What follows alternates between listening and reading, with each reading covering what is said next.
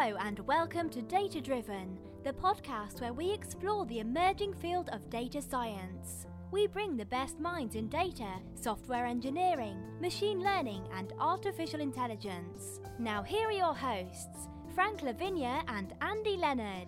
Hello and welcome back to Data Driven, the podcast where we explore the emerging fields of data science, machine learning, and artificial intelligence. If you'd like to think of data as the new oil, then you can consider us Car Talk, because we focus on where the rubber meets the virtual road.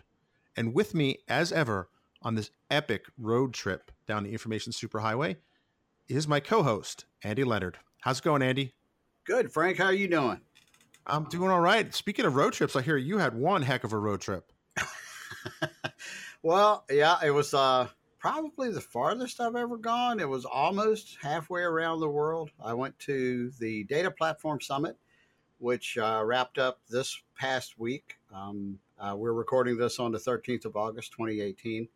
And it was last week in Bangalore, Bengaluru, India. Nice. And yeah, it was a great conference. I learned some stuff. Got to present some, and what can I say? Community. It's all community stuff. Is at least for me. I enjoy connecting with people. I got to see friends that I usually only get to see in Seattle, and made some new friends. I got to explore the Indian culture. I had never been to India before. And I'd love to tell you I went out and toured and had a great time. But, Frank, the truth is the way I describe my travel, and I do quite a bit for work, is I write in hotel rooms in some of the most exotic and far-flung places on the planet. So that's what I did, unfortunately, is I stayed in the hotel room and wrote way too much. But it's good. It's a good writing way too much. We did go shopping on the last day I was there. My wife and daughter had sent a list of things to pick up. So I did my best. I couldn't get all of them, but I did get enough, and they were pleased. But yeah, good trip.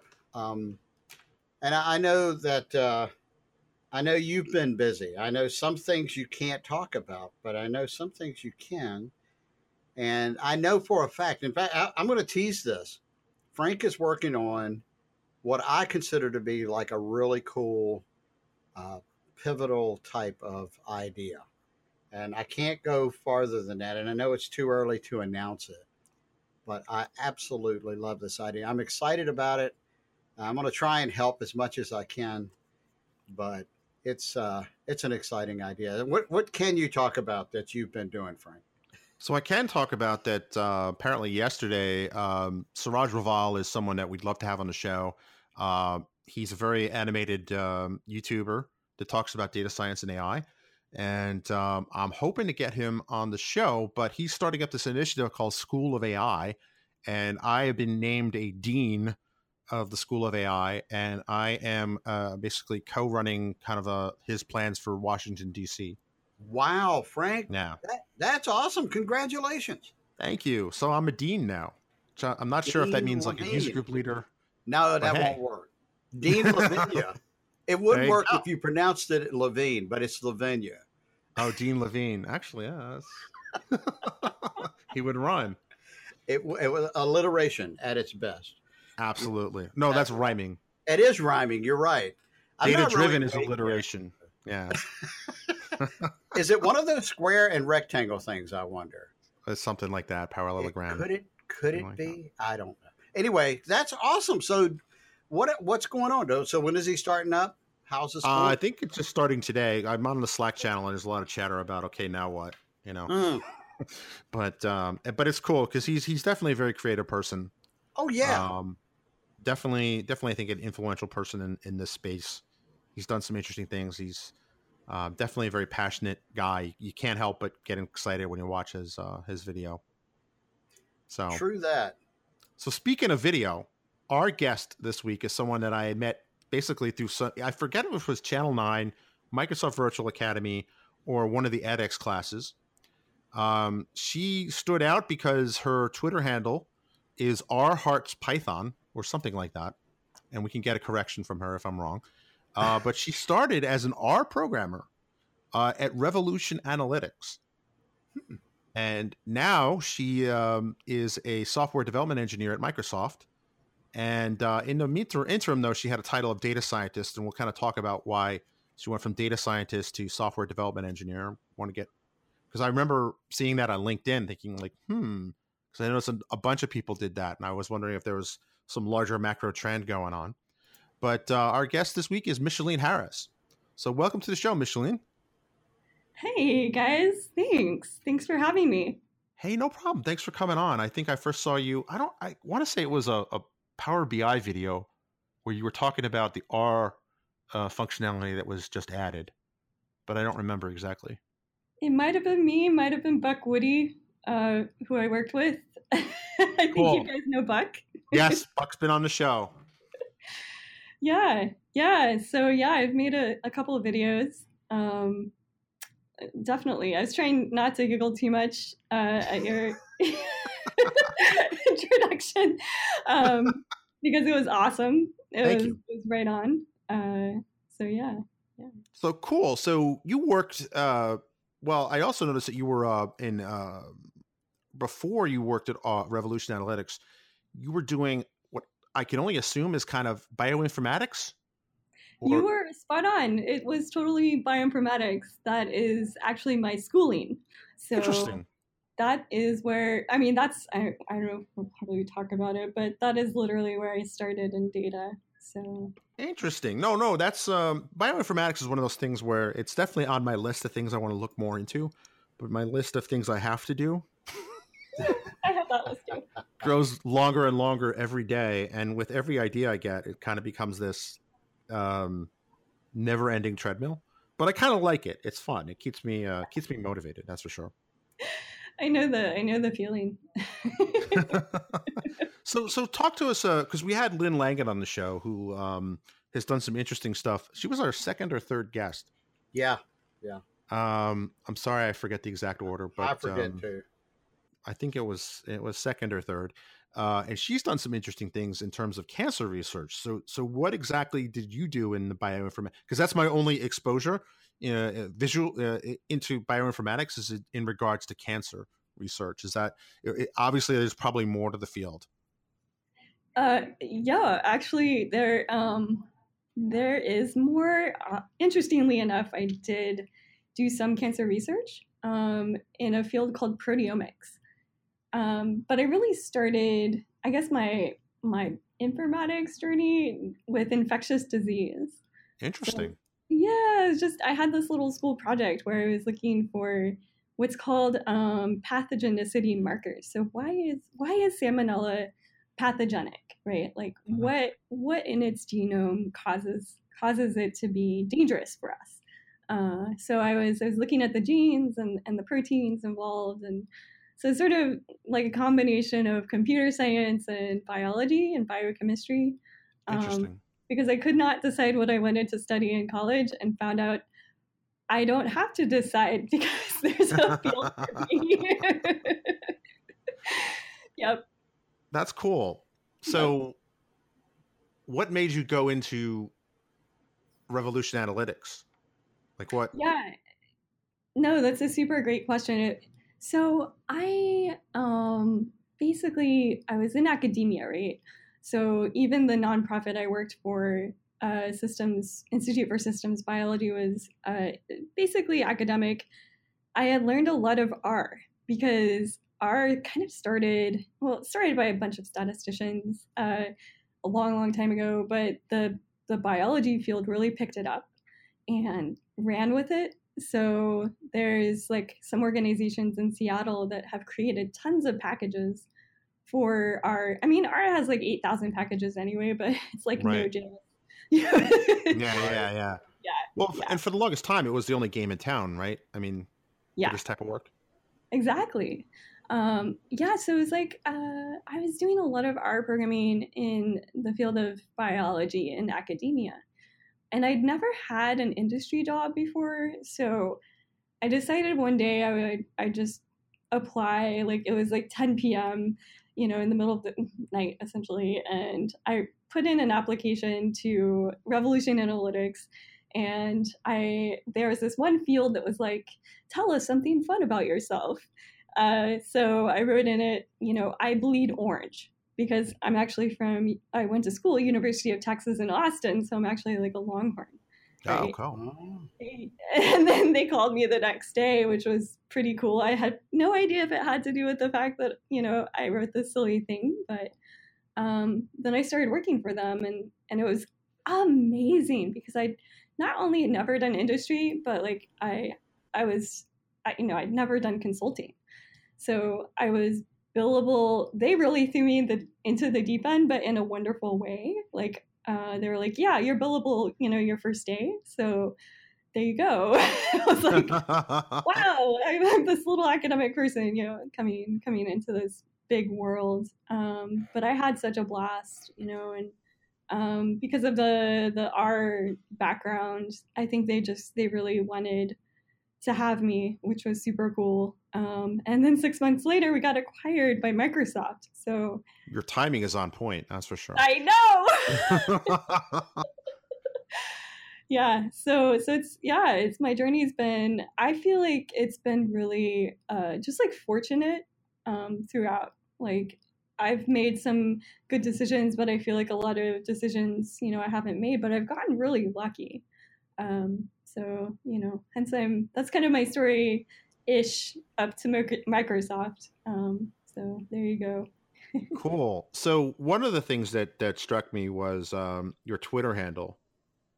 What is it? R Hearts Python or R Heart Python?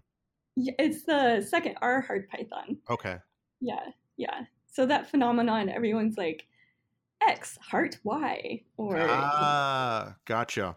Yeah, that whole like heart, I heart New York, or I less than 3 or something like that. You can't do that in Twitter handles, I guess. Yeah, I guess, yeah. So what is the typically, in the technology industry, they love to have rivalries. In the ancient times, there was, VB versus C#, and then it became Java versus ActiveX, and right up to today, I mean, there's the R versus Python. You chose a different path, R Heart Python. So what do you as someone who's obviously well skilled in kind of the R language, how would you describe the rivalry, and how would you describe like the different philosophies between the two languages? Wow, I love that question, and I'm like, yeah, like I've thought about it a bit. So from my take, I feel like, honestly, one or the other is going to get you a long way.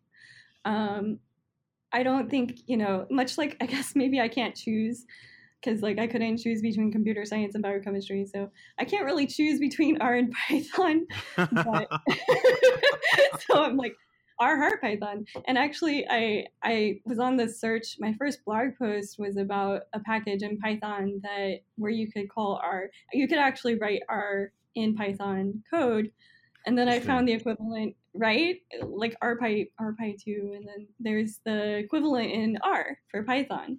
Oh. Yeah. I saw the package name, and I assumed it had something to do with the Raspberry Pis. Yeah, it's actually the marriage of R and Python. So I know Raspberry Pi is I'm in that world right now. So interesting. But yeah, I definitely want to talk about what you're doing now. Particularly of interest is that I think I saw you teach one of these edX classes or something like that, and this is when I was outside of Microsoft, and I saw that your title and a couple other people had switched from data scientist to software development engineer. And at the time I was outside looking in, and I kind of was scratching my chin like, I wonder what that means. What are the tea leaves telling me? So what, if you can talk about what happened, did you change orgs? Did you change roles? Or is it just kind of the term data scientist is not the hot thing that it was like a couple of years ago? Yeah, I think, oh my God, data, the title is, I think it's just super, super hot still. I feel like, folks there are all those programs and even majors now in data science. I think that's definitely like if someone wants to do data science, that's a route that I would say go for it. That being said, for me, what happened was I was a data scientist for 2 years, and I was a trainer. So hence I was working with some folks like Buck Woody. And why you were doing those videos. And why I was doing those videos. Got it. Actually, the latest videos on Channel 9, I'm in my current role as a developer. Okay. Yeah, so it was just a matter of the position that I moved into was actually the title software developer, and I wanted it so badly that I said, hey, that's okay with me changing titles. And I guess also I really like this. So it was an org change within Microsoft from I was actually in engineering under Azure, and then I switched to this place called commercial software engineering. So we work pretty closely with the enterprise customers. So I'm back to my feeling just working with the customers on their real problems. And what happened was the org I joined said, hey, we're developers and we, our titles are as developer. What I thought was cool is their philosophy, and that is, we are the voice of the developer, so we need to be a developer. And that really appealed to me. I was like, yeah, right on. I want to be a developer, and have that voice, but also bring my data science, to that voice. And I actually end up doing 100 times more data. I don't know if that's a right factor, but a ton more data science than I've ever done before, because I'm working with these customers that have data science and machine learning workloads. Everyone wants the AI component of their product, or they want to intelligently do sound or, speech or text or vision, incorporated into their app. So yeah, that's kind of where I'm at now. But like I said, I love it because I get to do the data science stuff as a developer, and I can speak more. I don't know how to put it exactly, but I am a developer, and I can go to a conference saying, stand up, I'm a developer, but I do data science, so can you. Right. Well, right? I think those walls are coming down. Exactly. Yeah. Andy and I have kind of had the debate on other shows where it's kind of there was a time when developers wouldn't touch data, and vice versa. Yeah. Yeah, it's definitely mixing. And the more, the more we cross the streams, I think just the better it gets for both developers and data people. Yeah, I agree. I think the teaching or the education part of it is so critical too. And also, but standing up and saying hey, look what I've done this, you can too, I think is just really a message I like to put across or just communicate. Yeah, but it's blending. Everything is blending. It's really, really neat. I worry sometimes though that, I need to be an expert in both realms. And there's this thing too about choosing what you want to put your time into. And I grapple with that for sure. Isn't that the truth, though? I'm sorry. Go ahead, Andy. That's okay. No, go ahead, Frank. That's good. No, isn't that the truth, though? I mean, there's just so many shiny new things that I just want to play with, but like bioinformatics, but I just don't have the bandwidth. I mean, time seems to be the ultimate luxury or the ultimate resource. Yeah, exactly. I was going to pick on Frank because I know he's wasting 3 or 4 hours a night sleeping. Oh yeah, Frank, I hear your and you too, Andy. You guys do a lot of these MOOCs, the massive online something courses. Yeah, the online learning with certificates and whatnot. So that's really cool. Yeah, I think Frank, I'm at 30 something now. I was going to say Frank is the master of that. I'm the Padawan. I cannot snatch the pebble from his hand. I think I've only got like 10 or something, but yes, Frank That's is a 10 more machine. than I have. So. Well, he's a machine. Let me tell you, he cranked right through those, and he's going to be one of those triple crown people here next quarter when he finishes the AI cert. Yeah, So, yeah, that I'm excited for, to finish that one.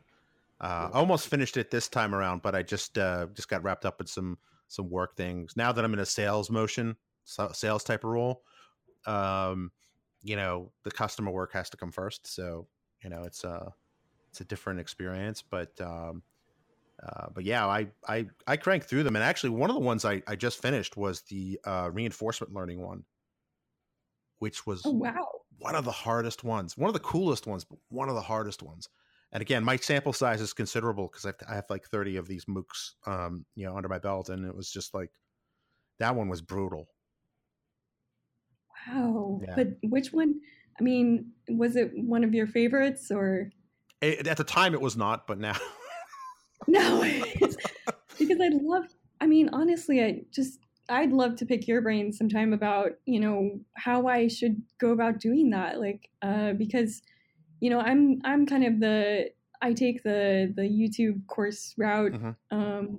Maybe I don't know if I'm like trying to save money or something, but man, like that's kind of a huge goal of mine, Frank, is to start down that certificate path for sure. Because it adds so much, if we do that in our day job. Like, I use everything I learn usually, and I feel like I have to learn so quickly sometimes. Yeah. You know what I mean? Oh yeah. I mean, one of the things I did, so our listeners kind of know the story, but you may not. But hopefully, although after today you'll be a listener, is that I am actually. awesome? Yeah. Awesome. Is that I found myself kind of laid off, and I was a primarily Windows Phone, Windows development guy, and I realized that the opportunities for that are not wide and deep, and I decided to pivot hard into data science, and I thought the best way to do that would be to take as much online training as I possibly could. And our last show, actually, that we recorded just before Andy went to India, was kind of about that, because we got a lot of questions. Well, how do I get into this? What's better? What's a better path? And we kind of beat that to, I think, a pulp. But I think one of the things that I kind of had to do was learn how to learn, and I think that's something that a lot of people don't realize. And if you can optimize every minute of your day, this is something I got from Tim Ferriss.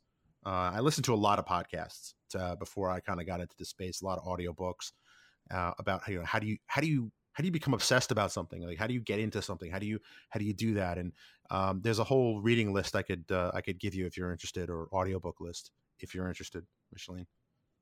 Yes, actually, I did start listening to you guys' podcast after you contacted me. Cool.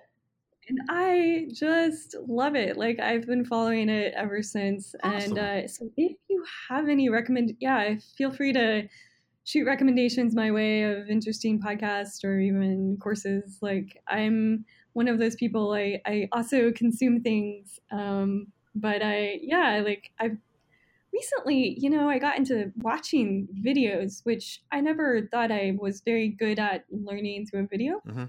And I found now that's my favorite medium. It's like you got to find your right medium that you learn well in. And so I finally absolutely. found that. In fact, I find myself now at physical conferences looking for the button to go to like 1.5 or 2 times speed.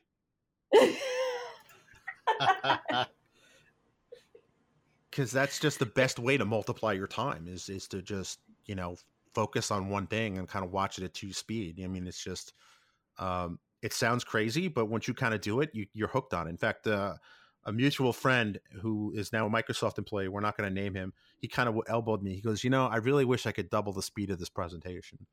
And that made me scratch my chin and go, now that you mention it. Yeah. No, that makes total sense. And then you have, time for more things, right? Absolutely. Super smart. Do you have any questions, Andy? I know. I was looking at the list. I was thinking we've done a good job covering good introduction material, and I was just looking at our standard question list. So I'll start off with the standard question list. Did you find your way into data, or did data find you? Like, how did you get into data? I know you mentioned that you couldn't decide between computer science or biology, and you kind of found it's not a either or thing; it's a yes and type equation.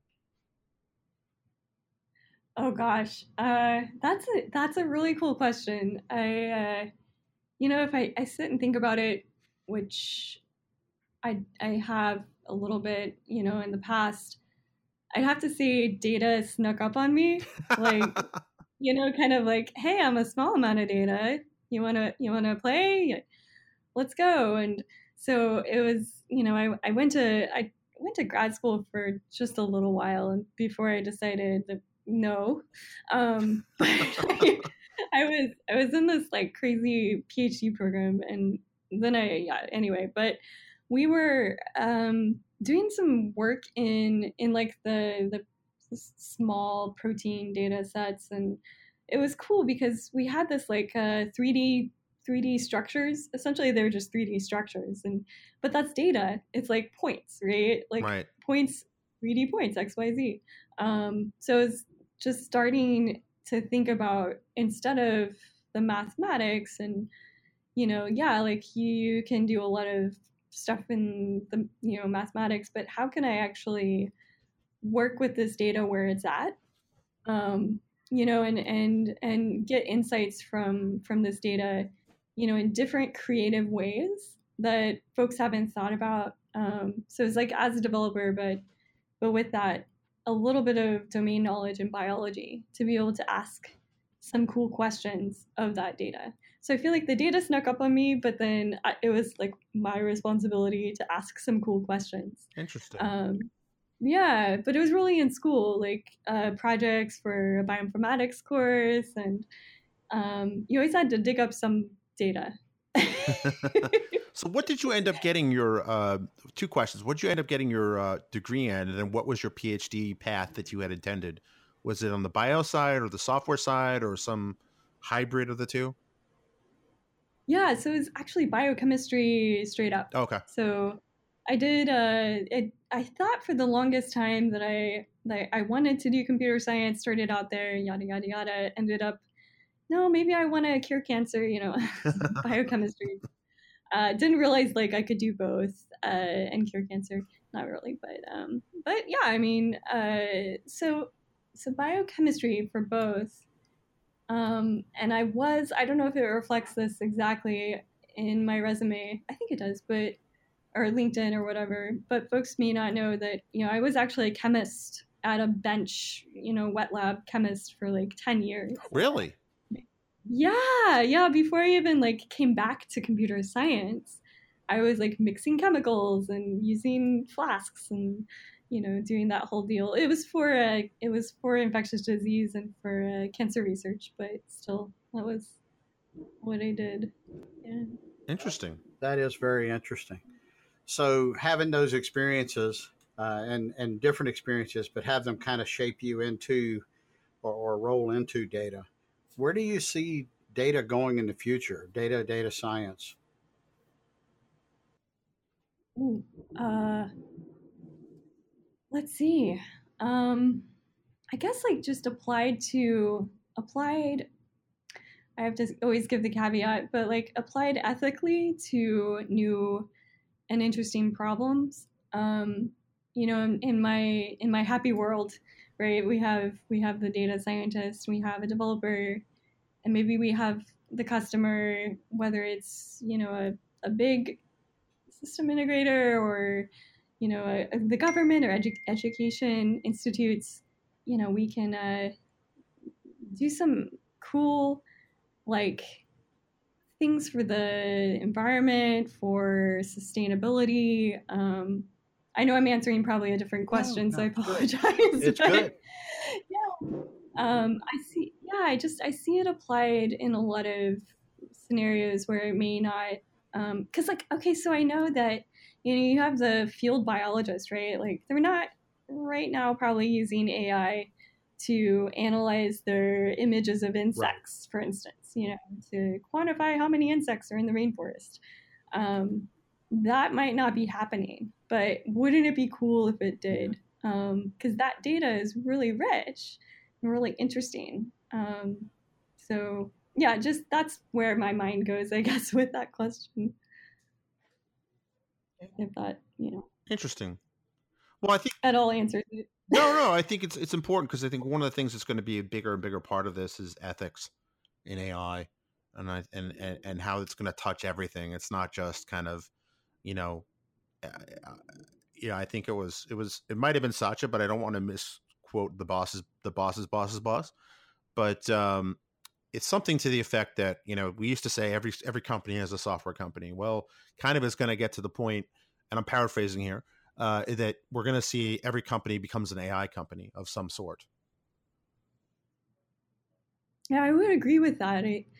I see it applied in a lot of different ways at, small scales and large scales.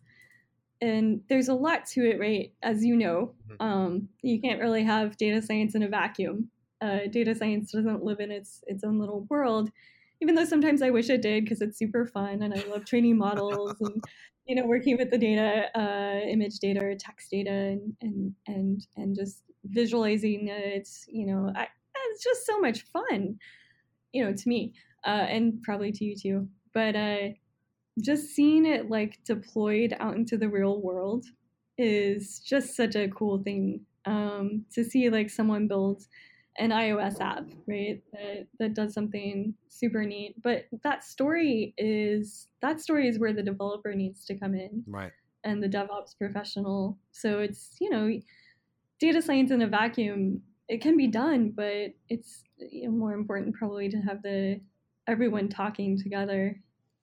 Very well said. So then, what's your favorite part of your current gig that you have? Ooh, my favorite part. So I work with a lot of very smart, very interesting, very cool people. Coming to Microsoft was like I will have to be honest, it was a shock because I went from 100-person company to, how big are we? Like 100,000 plus. Yeah, 100,000 plus. So, it takes a year or two to get used to the corporate thing, but I work with just, as smart of people as I ever have. And I think in that vein, getting to do work with them, but also like work that has this impact with some customers, with some folks, wherever, whatever capacity, but getting to do the machine learning outside the vacuum, so to speak, is my favorite part. And then within that, just learning more and more. Like, for instance, I had to figure out, and I don't know if I did a great job, but I had to figure out how to make a tiny little, object detection model and put it on a constrained device, much like the Raspberry Pi, right, or the PX2, or those are fancy, but stuff like that, right? Like these small constraints. Just get a something trained. How do you choose that? How do you choose what framework, right? Like you got to know about networks and layers, and so I love that stuff because it motivates me. I get motivated to learn through my current, task and project, and then I go out and learn as much as I can about it. Because I don't know, there's something to like being the one that folks can be like, oh yeah, Micheline knows about computer vision stuff, for a Raspberry or whatever. But yeah, so it's a few fold, but I think if I drill down to it, at its core, it's just the I'm at a place where I get to learn things in the depths I kind of want to go, and I get the time to do it, and I get to learn some really cool stuff. So it's really about that. That sounds like a lot of fun. And you've touched on IoT type stuff. We've talked about Raspberry a bit. Is there, and I don't want to put you on the spot here, but is there something you can talk about that you've done with those specifically? Yeah, so there's actually there's some open source stuff that is looking really promising, and that I've been playing with a little bit. Absolutely, yeah, absolutely can talk about that stuff. But it's a library out of, I don't know if you, of course you guys know, Microsoft Research has a cool embedded learning library that takes in certain models. I think different frameworks like DarkNet and Keras, or TensorFlow and DarkNet. Anyway, but it's really neat, and I hope to talk about it at a conference if I can ever find the time to write my proposal. But you guys probably can relate. Oh yeah. Yeah, but yeah, like it's I've been throwing that onto some devices and seeing how fast I can get the frames per second, and still have good accuracy, and thinking about different scenarios. Like right now, I'm just thinking on compliance and safety. So like, is someone safe at the job site? Do they have their gloves or their helmet or stuff like that? I think those are really cool places to go. You know what I mean? Absolutely. Were you the one that worked on that demo? I did not work on a demo for that. There's a fascinating video that came up actually at a sales call where it was basically job site safety, and it was all running on, I guess, is that called the edge? Is that what that is? Yeah, that's absolutely what it is. Because I hear people talk about edge computing, and I never heard a good definition. Yep. So if you would be so kind as to give us what your definition of edge computing is. Yeah, no, it's like it sounds fancy, but really at its core, it's just getting edge computing is getting some sort of algorithm onto a constrained device. And by constrained, I mean, maybe it has it's not very fast CPU, or it doesn't have a lot of RAM, or it doesn't have very much storage on it. It's this tiny little thing. Like I keep throwing out the Raspberry Pi because that's a really good example. It only has 16 gigabytes of hard drive space, and it's only CPU, no GPU, video stuff. And you can't plug in another hard drive into it. So it's, it's a tiny little system on a chip, not even a system on a chip, but it's a small device. So when they talk about edge, it's like, how do we get these algorithms in a state such that they can live on these devices and not blow them up, or that they'll run, and they'll run within those constraints. So I hope that made sense. I love the engineering aspect of that. I just I find that is a very engineering concept. I'm making up words again. We'll shift gears just for a minute. We have 3 complete this sentence questions. And the first one is, when I'm not working, I enjoy blank. Oh, yeah. So in this case, blank equals mountaineering. Oh, wow. So I go do that kind of stuff because I'm fortunate enough to be in the state that has, oddly enough, tons of glaciers. I think only Alaska is the other one that has them. Wow. I think. But just getting out, strapping some crampons on my feet and carrying my ice axe across some icy terrain. It's my happy place. That's for sure. Other than data science. I could see then that probably was a good motivator to move from Texas to Washington State. Yeah, for sure. Don't get me wrong, I love Texas, but there's some cool mountains out here, and it's really nice being out in the nowheres. So the next complete this sentence is, I think the coolest thing in technology is blank. Yeah, so this one's kind of hard.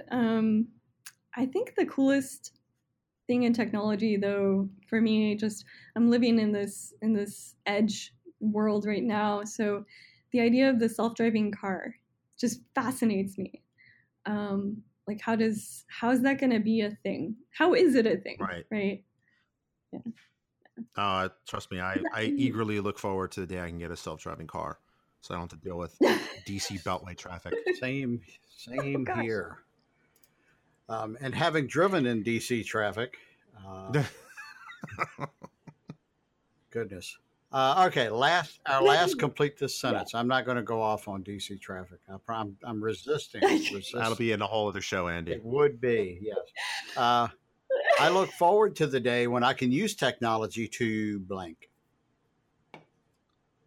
Yeah, so that one's pretty cool because there are just so many great things, right? Obviously, I'm sure people have given some various answers to this, probably the same as mine, but my blank, fill in the blank would be how it's like hard to, it's not really hard to describe, but it's hard to encompass. So in an example, something like you have a big disaster, natural disaster, and some, emergency responders, whether it's, the World Health Organization or certain governments putting in money, but being able to, I'm just throwing this out there, but like intelligently, maybe not machine learning, maybe machine learning, but intelligently organize not only people, but the right people to the right place for the most effective rescues or, getting aid to people, et cetera, et cetera. I think that would be like, I think there's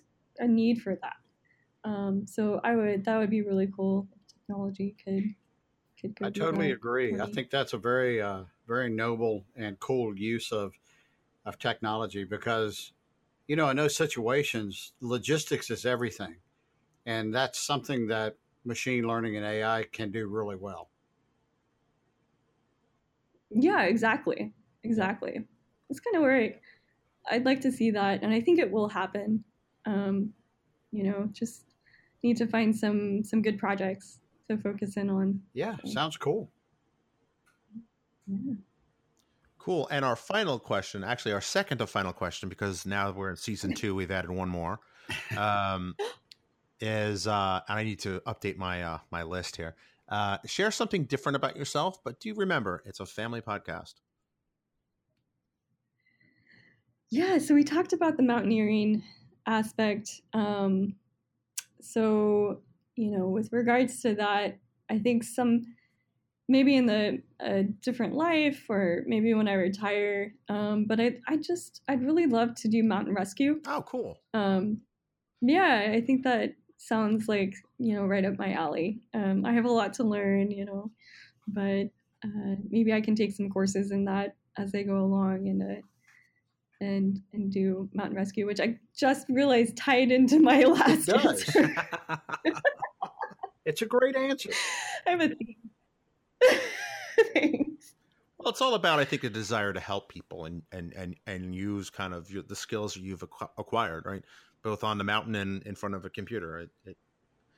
It lines up nicely if you look at it that way.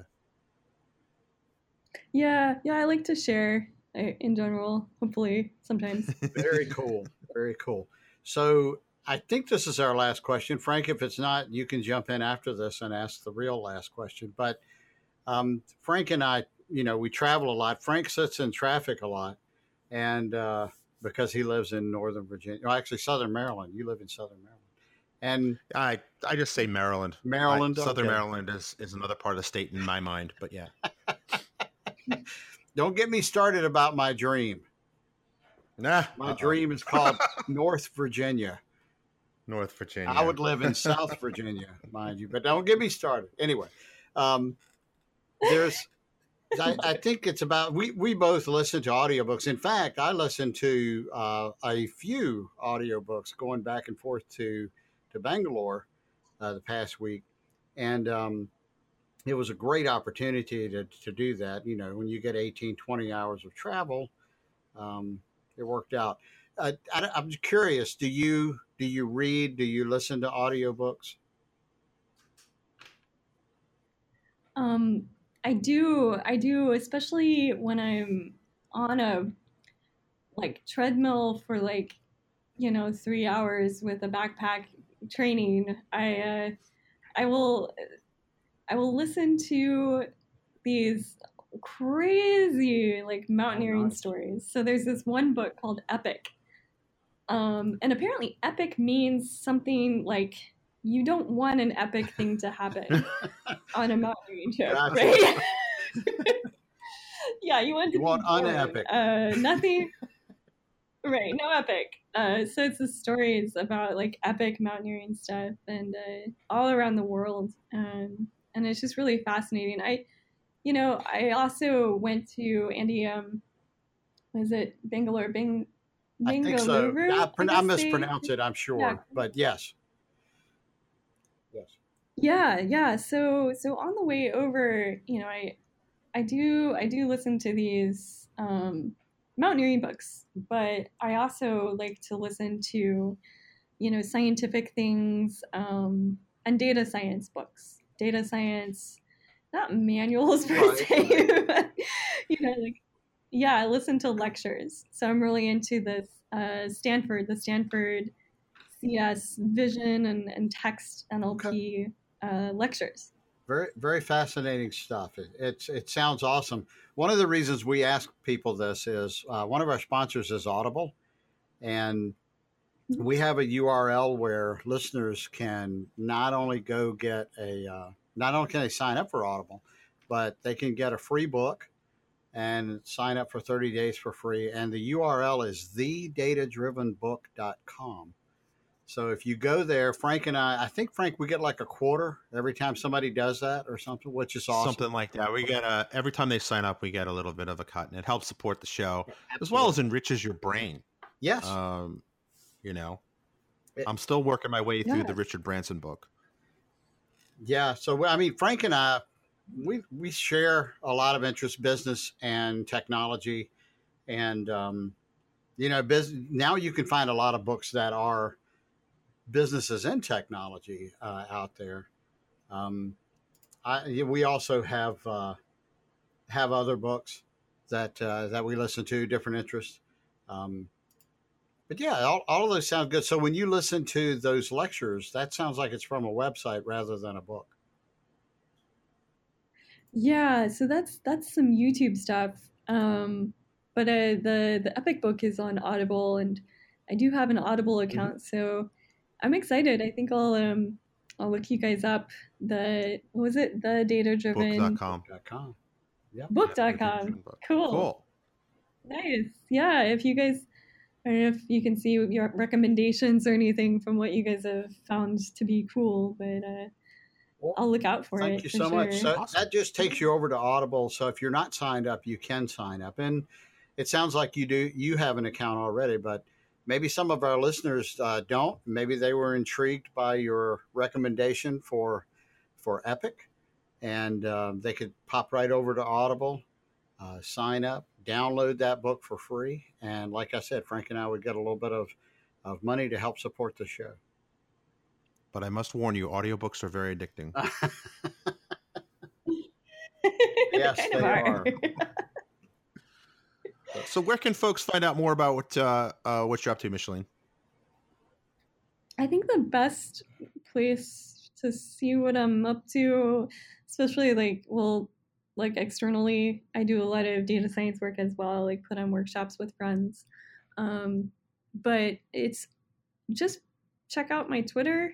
It's rheartpython. Just R as in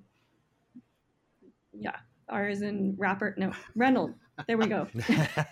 We'll put a link on the show notes, definitely. We'll put a link in the show notes. And I'm sure you hear a lot of pirate jokes and you tell people that you're an R programmer. It's true. I have a skull and crossbones flag up in my office too. Nice. And I represent my past. Awesome. All right. Well, with that, we'll let the nice British lady finish the show.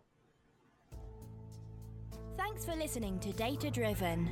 Don't just listen. Become a data driver by going to datadriven.tv to sign up to join the community, access to special events, tips and tricks, and more. Sign up today at datadriven.tv.